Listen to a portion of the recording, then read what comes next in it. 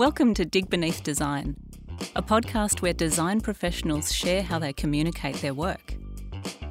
I'm Sanaya Norton, landscape architect, and after 20 years of practice, I've seen how communication can make or break a project, no matter how great the idea. So I'm going out into the industry to uncover the best design communication strategies and tips to help us be more effective, more articulate designers and get more great ideas off the ground. Greg Grabash is not your average landscape architect. He doesn't even think of himself as a designer. He prefers the term design facilitator, empowering people to have a say in designing their own places. For the last 15 years, Greg's directed UDLA Design Studio in Fremantle, Western Australia. His work with Indigenous communities has led to projects with increasingly complex political scenarios. And his new venture, Brave and Curious, moves even more into the realm of facilitation, engagement and strategy. Find out how to build trust in tough towns and appeal to the better nature of government and developer clients. Learn to know when to stand your ground, when to walk away, and when to park an idea for later. UDLA's office is a first-floor warehouse space with a kitchen in one corner and a drum kit in another. There's 3 directors and an enthusiastic team of about 15. Greg speaks from the heart and really listens, leaving space for the conversation to evolve in any direction. He's got an infectious laugh, flying hair, and a slight air of chaos that recalls his days in a prog rock band. Let's get down to the good dirt on Dig Beneath Design. My name's Greg Grabash, or Gregory, how my mum would call me. And when I went to university, I think I did nearly anything but the practical subjects. And I learnt about gender in society, Courier Continuum, Courier, the local Aboriginal people in Victoria. Yeah, it really got me thinking. And that's when I really thought, I've got to do something with design, not just build things. And so I learnt quite early that I was only going to be involved in a very small part of the design puzzle. And that leads on to exactly how we practice. Straight away we said our philosophy was about working with people and understanding how they would like their place, and we become design facilitators. And what does it mean then to be a design facilitator as opposed to a designer? I actually put that on a higher level of being a designer. Everyone starts in with design with great context. You'd hope you'd have a really understanding of what you're designing, the Aboriginal history, the colonial history, the heritage, everything that comes up to this point, and then what it's going to be used for, so all that strong context. But I feel that we're still missing the point of optioning with people. I'm talking about working up design options, exploring ideas, critiquing the idea there's a lot of people in the mix and you're facilitating that design process. So I just feel like you're doing a much more enriching design process than you would if you just did the context, talked to a few people and came back and then tried to work it out in the office. Yeah, and then just going back to your client at the next meeting saying, here it is. Yes. Here, we've solved it. Yes. Do you like it? Yeah, that's exactly. Or even worse, going back to the community or the users that are going to use it and say, well, here it is. People don't accept that anymore. I keep on liking it too, saying, and you can say, well, whether you're designing a city or down to a backyard or someone's place, you first go and talk to the user. You don't go in there and say, well, I'm the greatest designer, here I am, I've designed your backyard and it has a spa, has a chook pan, has all this. And I go, well, we don't need a spa, we don't use our backyard like this, and it would have been good if we could do these other things, Oh, of course I should have talked to you first. I realise my perceptions are not your way of doing things. However, we accept that in city design and planning, and that we accept other people's perceptions are placed on a place. The amount of projects that get done just because the head politician wants it done is actually quite scary. We've got to keep on coming back to people and lobby politicians and say, well, no, you don't have a say. And if the place was just designed by a few head architects, politicians or designers, it would be a very boring world. How then would you approach a public project with that support from community? Oh, great. First you ask. With every project, you get out and ask as many people as you can who use that space. Get to understand their dreams and what they might want to do with that space. Once you get all that together, then you can design for that space for that time. So part of what you've described is talking to people who use these places that we work on and hope to help shape. The other part is reflecting what those people want up the chain to government departments, developers, whoever your clients are. Is that a different mode of communication for you? No matter what, you try and stay out of politics as a designer, but you can't. You're knee deep in it, or actually you're neck deep into politics. A project we're doing at the moment is the Wodjumup Aboriginal Burial Ground project. It's a statewide reconciliation project. It's pretty well where colonisation happened in WA, and all the Aboriginal leaders from across the state were brought down to this island and incarcerated. It was a way of messing up the whole different cultures that were in WA, and it was a great way for the colonisers to get out there and spread their agriculture and do sheep farming and all that sort of stuff. So this is a really important project for truth telling, and it's between the state government and Aboriginal people of WA. There's got to be some real leadership happening here, and if there's an acknowledgement of what's happened here and we treat this well, this will set everyone in a really good path to moving forward with Aboriginal people in Western Australia. Something that comes from you very strongly is sincerity. I can see that you believe wholeheartedly in what you're saying in this way of practicing. Mm-hmm. Do people you deal with in government, do they share that? How do you persuade them to share your view? How do you deal with it when they have the opposite view? Mm-hmm. Now, I come to work every day knowing I'm going to do something different and enjoy and excited about what I'm going to do. I'm not going to do the same old. I'm not that sort of person. I wonder if there is people that are just a cog in the wheel, I guess, and do not think about what they're doing to make a difference. And with work, you can make a massive difference. You just got to think about what you're doing. I've always said that money, or just making money, is amoral. It's an amoral substance. But the work that you do, the values behind what you do, so you still can be economically viable, but it's the values that sit behind this that take you forward and take the well forward. Do you appeal to that in other people? Definitely. And you try and empower the people that you know have those values as well to speak out more. Because there's a lot of yes people who are just biding their time to get to the next level of power. And I hate the word shame, but it does become that at some point, to shame people into doing better and thinking outside of their little place in the world. It's a pretty good motivator. Certainly is, when the light comes in and you're seeing that you're the one stalling everything. And it's certainly for a lot of us white Australians, there is that desire to change something in how we work and how we practice. Yes. Yeah, I think so too. I see it in the younger generations.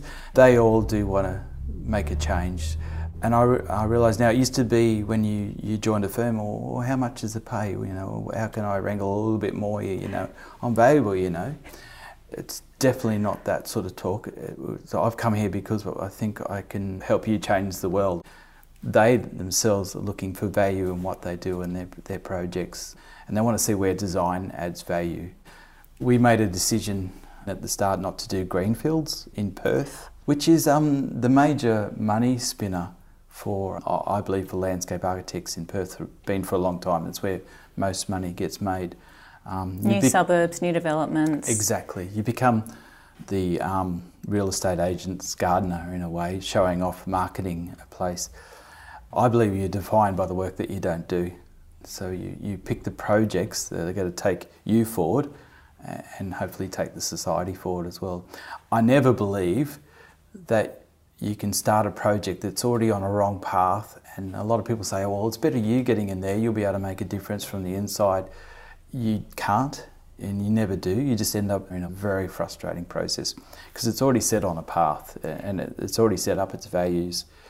We always write a reverse brief, or if we see a brief that could be better written or sent back, we always do that.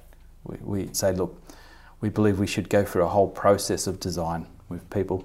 If community understands design, they'll want better things So what do you tell people about the design process? What do you share? The clients through to the community, the end users go through the design process, so everyone's going through the same thing. Oh, okay. Yes, yeah. So everyone has input into so the client doesn't have to be scared about what's going on because he knows all the time and can have a say.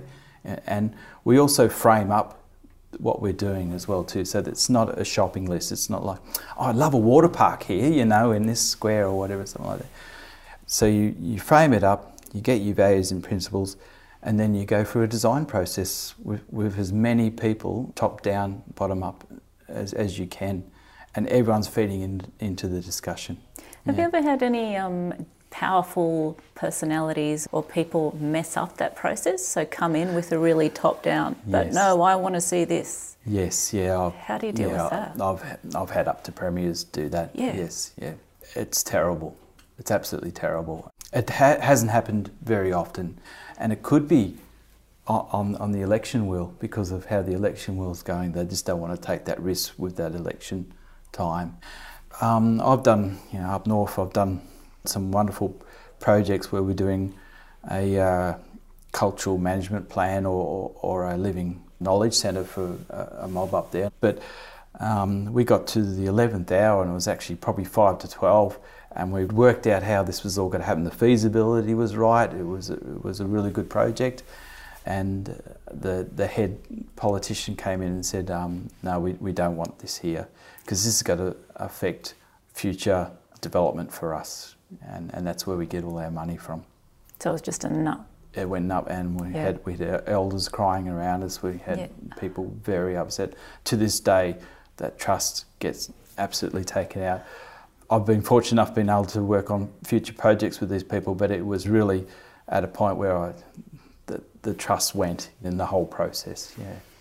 Wow. Yeah. So it just ends up being some battles you win, some you lose, kind of thing. Exactly. Yeah. Most you win. Because most of them, you say your client understands very clearly the process that we're going into, and that's why they've got us, hopefully. If they don't, we stop it there.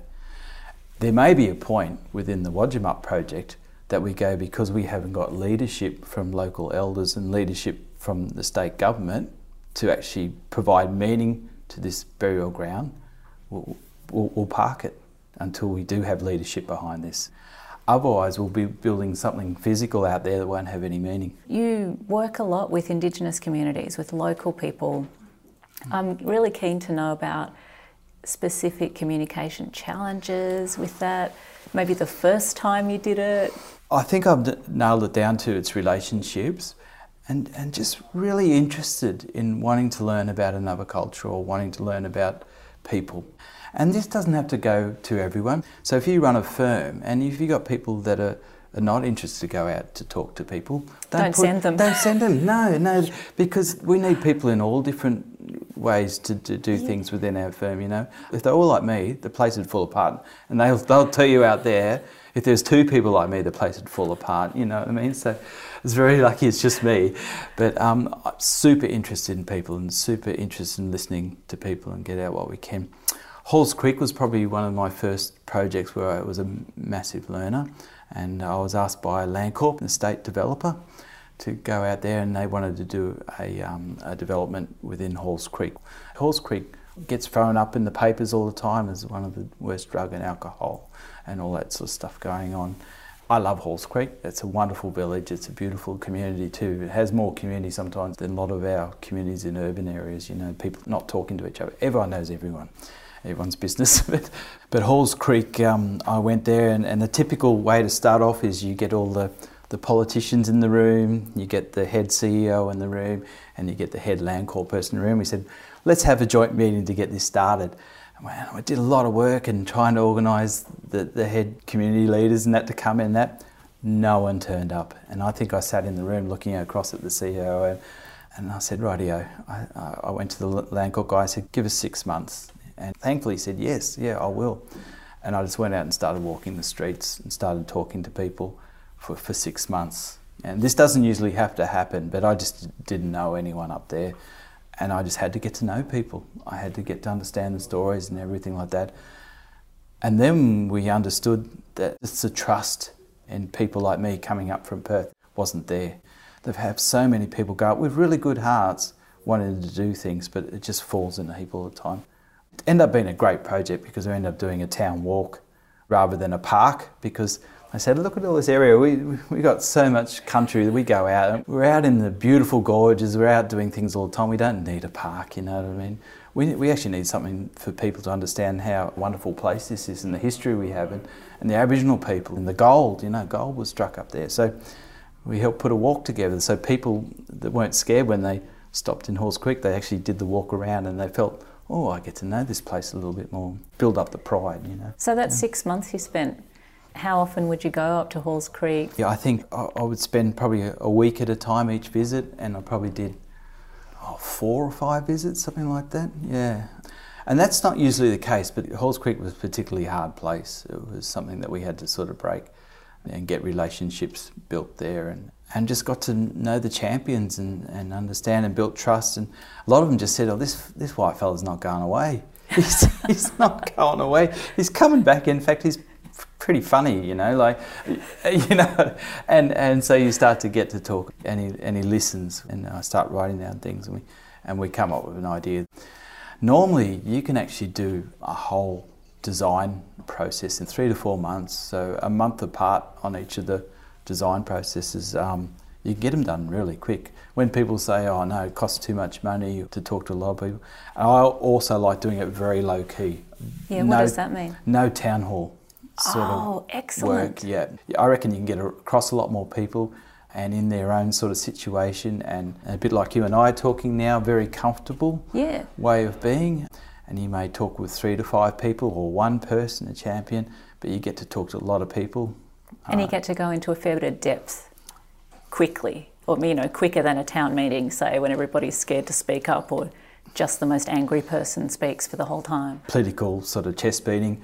You actually get to learn how to do design, and two-way learning happens, so they get to learn to be designers that way. The other way, you're just doing a presentation. Very little learning comes out of that. What about when there's conflicting views or conflicting aims for a place? It very rarely happens. And if there is, well, we drop those ones, you know, because we always come back with options, and the options are doable options, and the options have options within options as well too. It's all very open and they're all doable. And as a good designer, you always have options anyway. You often have a favourite option though. Do you ever go, how about this one? You do, but I've just learned to drop that. Of course you do. And like I said, you always have a first image in your mind, but that gets shattered thousands of times. And you've got to let that happen. So what's been a challenging moment for you, like a lesson you've learned when something hasn't gone so well, communication-wise? So there are projects that I think are going to go really well, and they're set up really well, and you think the client really understands what's going on. Again, good projects rely on good clients, able to trust in that two-way trust. And it gets to a point when you realise the client actually is not letting the process go. The client actually wants to have a real hold on the process, and they do have what I call a plan under the table. You have a choice then. You have a choice to say, well, we'll put that into the process. It only means as much as what everyone else's input does, or we stop it at this point. If you want this plan to go ahead, after all this, you've actually demonstrated no trust in the process or no trust in the people that we're talking with, and they won't do it again.